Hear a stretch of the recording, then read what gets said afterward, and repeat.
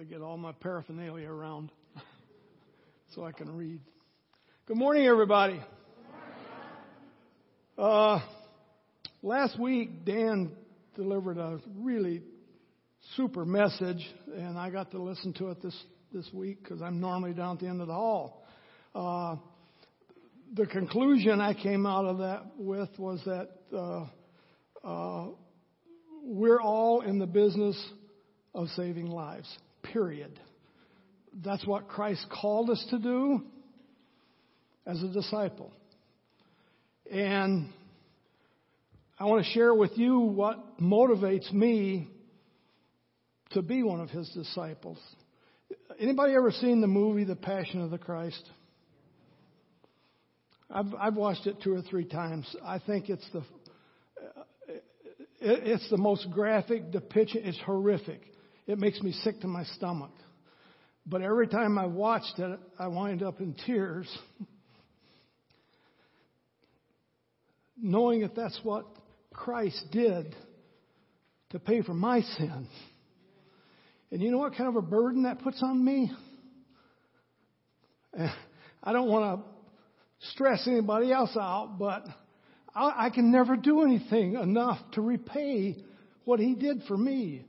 And you know what motivated him to do that? Love. His love for me and for you and for you and for you. Because of that, I can never say no when Christ calls. I can't. It's impossible for me to do that. So when the LBA and the pastor contacted me about assisting them with some long-term planning stuff, basically succession planning and sabbatical, the first thing I did was I pulled the Bible out and actually did this before our meeting because God told me what we were going to be talking about. And I looked to make sure it was scripturally sound. And succession planning and sabbatical are covered in Scripture going back thousands of years. It is something that is valid for us as a church organization. So what I'm going to cover today really is to take a quick look at both of those and then progress on from that. So if I can, I literally found, let's take a look at sabbatical first. I found not thousands. I didn't dig that deep. Once I reached triple figures, I quit looking.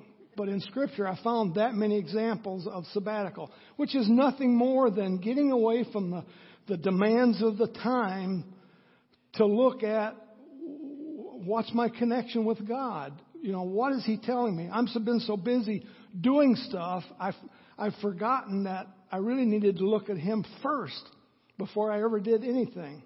And that's all sabbatical is talking about.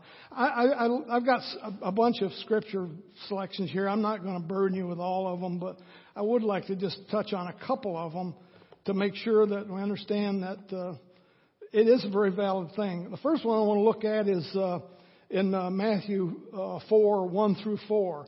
And it's basically about the 40 days that Christ spent in the desert just as He was getting ready to start His ministry. And Matthew 4, 1 begins, "Then Jesus was led by the Spirit into the desert to be tempted by the devil. After fasting 40 days and 40 nights, He was hungry, to say the least. The tempter came to Him and said, 'If you are the Son of God, tell these stones to become bread.' Jesus answered, 'It is written, man does not live by bread alone, but on every word that comes from the mouth of God.' 40 days and 40 nights. And then He's got to be a little weak. And the devil comes up and says, 'Do this.' And He says, 'No. You know, my Lord is my Lord. That's who I will answer to.'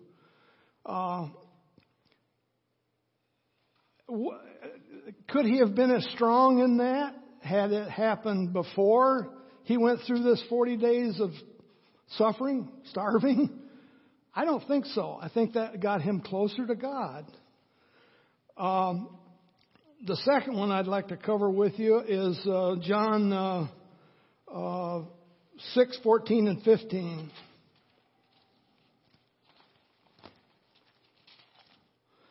And it basically deals with a great triumph on his part.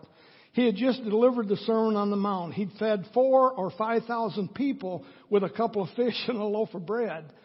A miraculous thing. You know, you would think, well, he's got to be really zipped up. Well, he wasn't. He was spiritually drained because all those people taking energy from him. And right after that happened, and after the people saw the miraculous sign that Jesus did, they began to say, surely this is the prophet who is to come into the world. Jesus, knowing that they intended to come and make him king by force, in other words, rebellion, withdrew again to a mountain by himself. He went off by himself to get his head straight. All that success, all that emotion, that many people idolizing him, and he knew that that wasn't what he needed. He needed to be closer to God, not closer to the secular world. So he got away by himself. And that's nothing more than a sabbatical. That's right. I got a couple more here. The one in the Garden of Gethsemane, knowing what he had to do the next day, that he was going to suffer this terrible beating, that he was going to be crucified and die and be placed in the tomb. He went to be alone with God. He took his 12 closest followers with him, and I think he took them as part of the second piece, which is succession planning. He wanted to help train them, and you're going to face the same thing I'm facing. You're going to give your life for your belief. Here's what you need to do. You need to go talk to God and be alone with him to have the strength to accept that in your life. I'm not going to burden you with the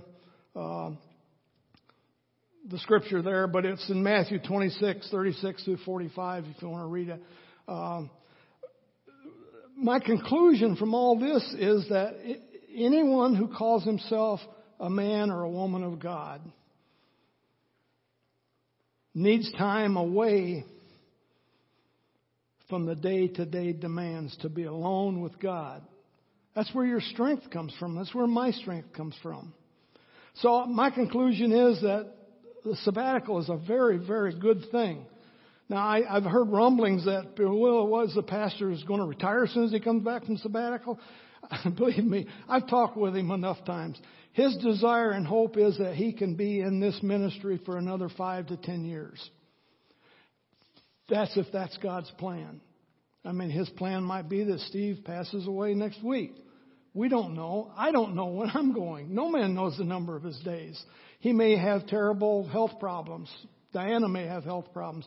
But his immediate plan is he's going to be around for another 5 or 10 years. What he's going to be doing in this sabbatical is getting a clear focus and picture of what are we going to do for that next 5 or 10 years. What is our ministry going to become?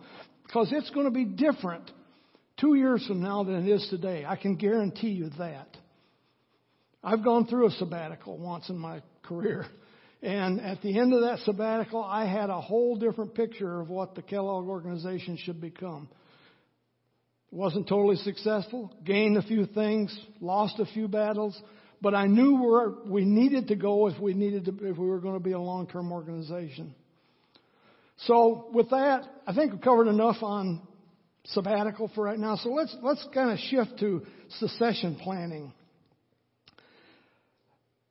And all succession planning means to us, it's a long-term thing, but it's getting our leaders prepared to be in God's work, which is saving lives. Now that makes me wonder then, anybody in here think they're a leader? Not very many hands went up. I want to stand here and tell you every single person in this room is a leader. Because being a leader is nothing more than being able to influence people. So we're going to do another show of hands now. Is anybody in here a parent? Is anybody in here a spouse? Keep your hands up, guys. A spouse. Anybody in here a teacher? Anybody in here ever hire anybody to do any work for you, like a mechanic or... Anybody in here got a friend? Every hand should be up now, right? Well, how come they're not? I'll be your friend. Every one of those influences people. That's all it is. Leadership, when we talk leadership, we keep thinking about, the President of the United States and the Premier of Russia and the leader of North Korea. Those are just figureheads. All being a leader is being able to influence people. And every single person in this room is capable of influencing someone else. You do it as a friend, you do it as a parent, you do it as a teacher. When you hire somebody, you certainly influence them because you're expecting certain work done. So let's take a look at what Scripture actually says about leadership or about succession planning. Now, there are so many examples there, much more than the sabbatical even, literally thousands. And you look at succession planning, it starts in the Old Testament and it goes all the way through the New Testament. It's nothing more than being ready to fill the next leadership void. Because I can tell you that from working with a lot of organizations as a consultant, the last thing you ever want to see happen in an organization is lose a leader and it be unexpected. Many organizations don't even survive that. They fold. They go under. So I wanted to look at probably the best succession planning person that I've ever seen, and that's Christ. When you stop to think what He did, He started a ministry after 40 days in the wilderness, getting His head around, how do I do this and what am I doing? And He started a ministry by selecting 2 first disciples. Then He selected a third one. And before He was done, He had 12. And what are those? Those are the people that are going to replace Him because He knows He's going to die on the cross. So I've got to be ready to have 12 people to start out and keep going. Now, interestingly enough, and I have missed this in Scripture a number of times, He actually selected 72 disciples. And I think that's the one I'm going to touch on for you. I'm going to skip these about calling Peter and Andrew and Matthew and even Luke 10, 1 through 2. Let me find my notes.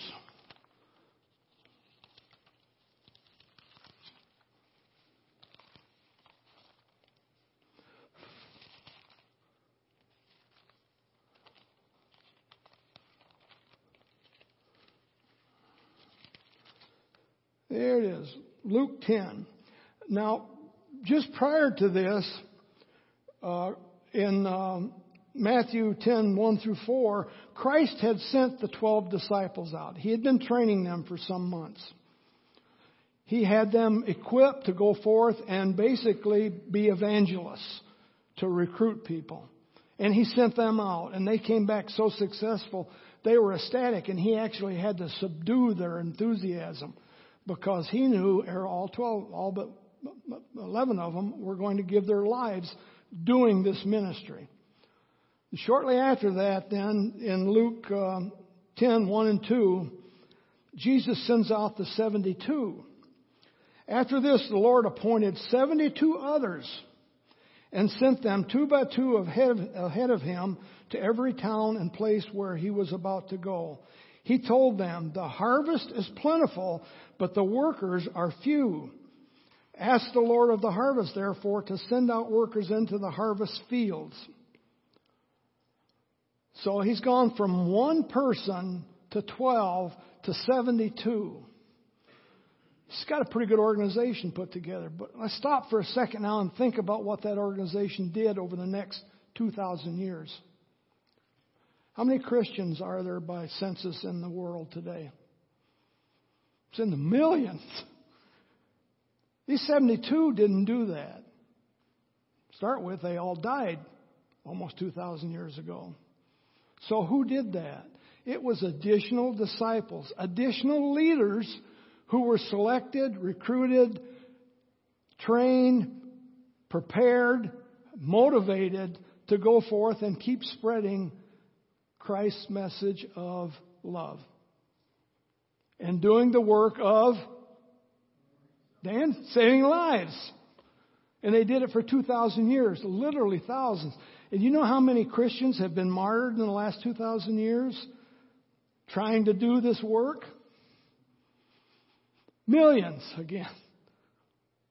They paid the ultimate price. But what motivated them? Christ's love.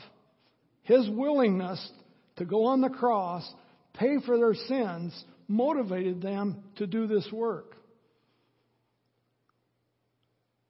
Now, what are all of us called to do as Christians? Spread Christ's words, right? Save more lives. I don't know how that makes you feel, but it makes me feel very small and very humble and like I'm not doing enough. I should be doing more. I need to be serving Christ to try in some way to compensate for what He underwent for my sake. That's about the strongest motivation I can have. I'm getting pretty old. And the last time I was asked to do something by the church, I said, no, I'm too old. And I was reminded that Caleb, one of the tribal leaders under Joshua, actually jumped up and volunteered to go tackle the toughest opponents they had in the mountains. And he was 78 years old. So you're never too old. You're never too young. You're never too weak. You're never too impaired.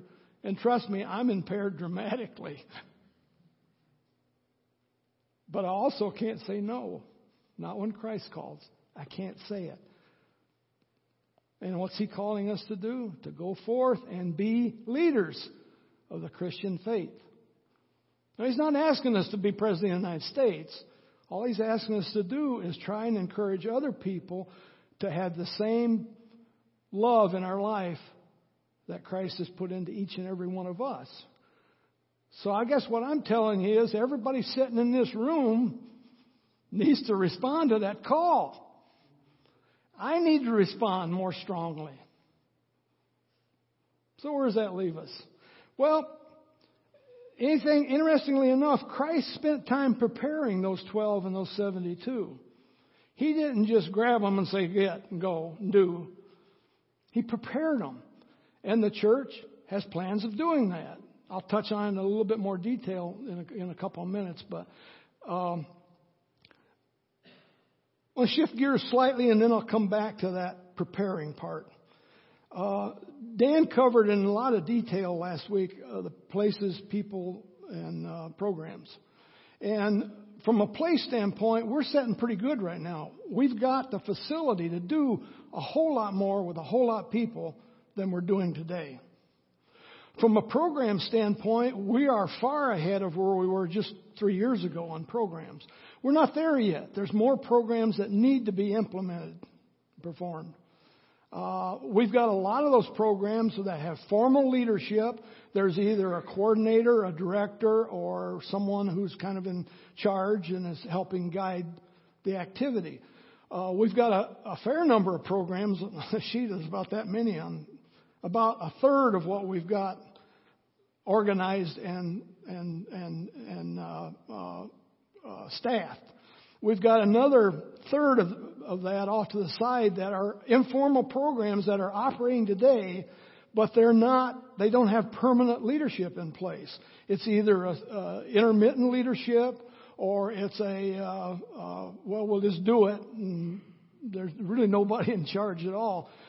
There's some of those programs on that third list that we absolutely need to implement. They don't exist today. The size we are now, with the world that we live in, we're very concerned about our children's safety and security. We've got some security systems in place. That's where I normally am every Sunday morning, is down at the end of the hall, making sure that we don't have strangers walk into our children's area so we can protect them. That actually, all those children's programs need to be formalized, and we actually need a program auditor. We need somebody in a leadership position that ensures that those programs are working. And there's more like that. There's things we need to be doing that we're not today, and we need leadership in place for those.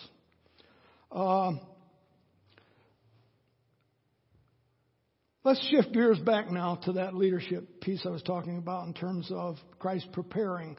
We're going to be offering not extensive training, just familiarization to make people more comfortable being in a leadership position. We're going to offer some tidbits that will make it easier for you to do that type of a role, or that will make you more influential. And they're nothing more than common sense things. It's like listening to people when they're talking to you.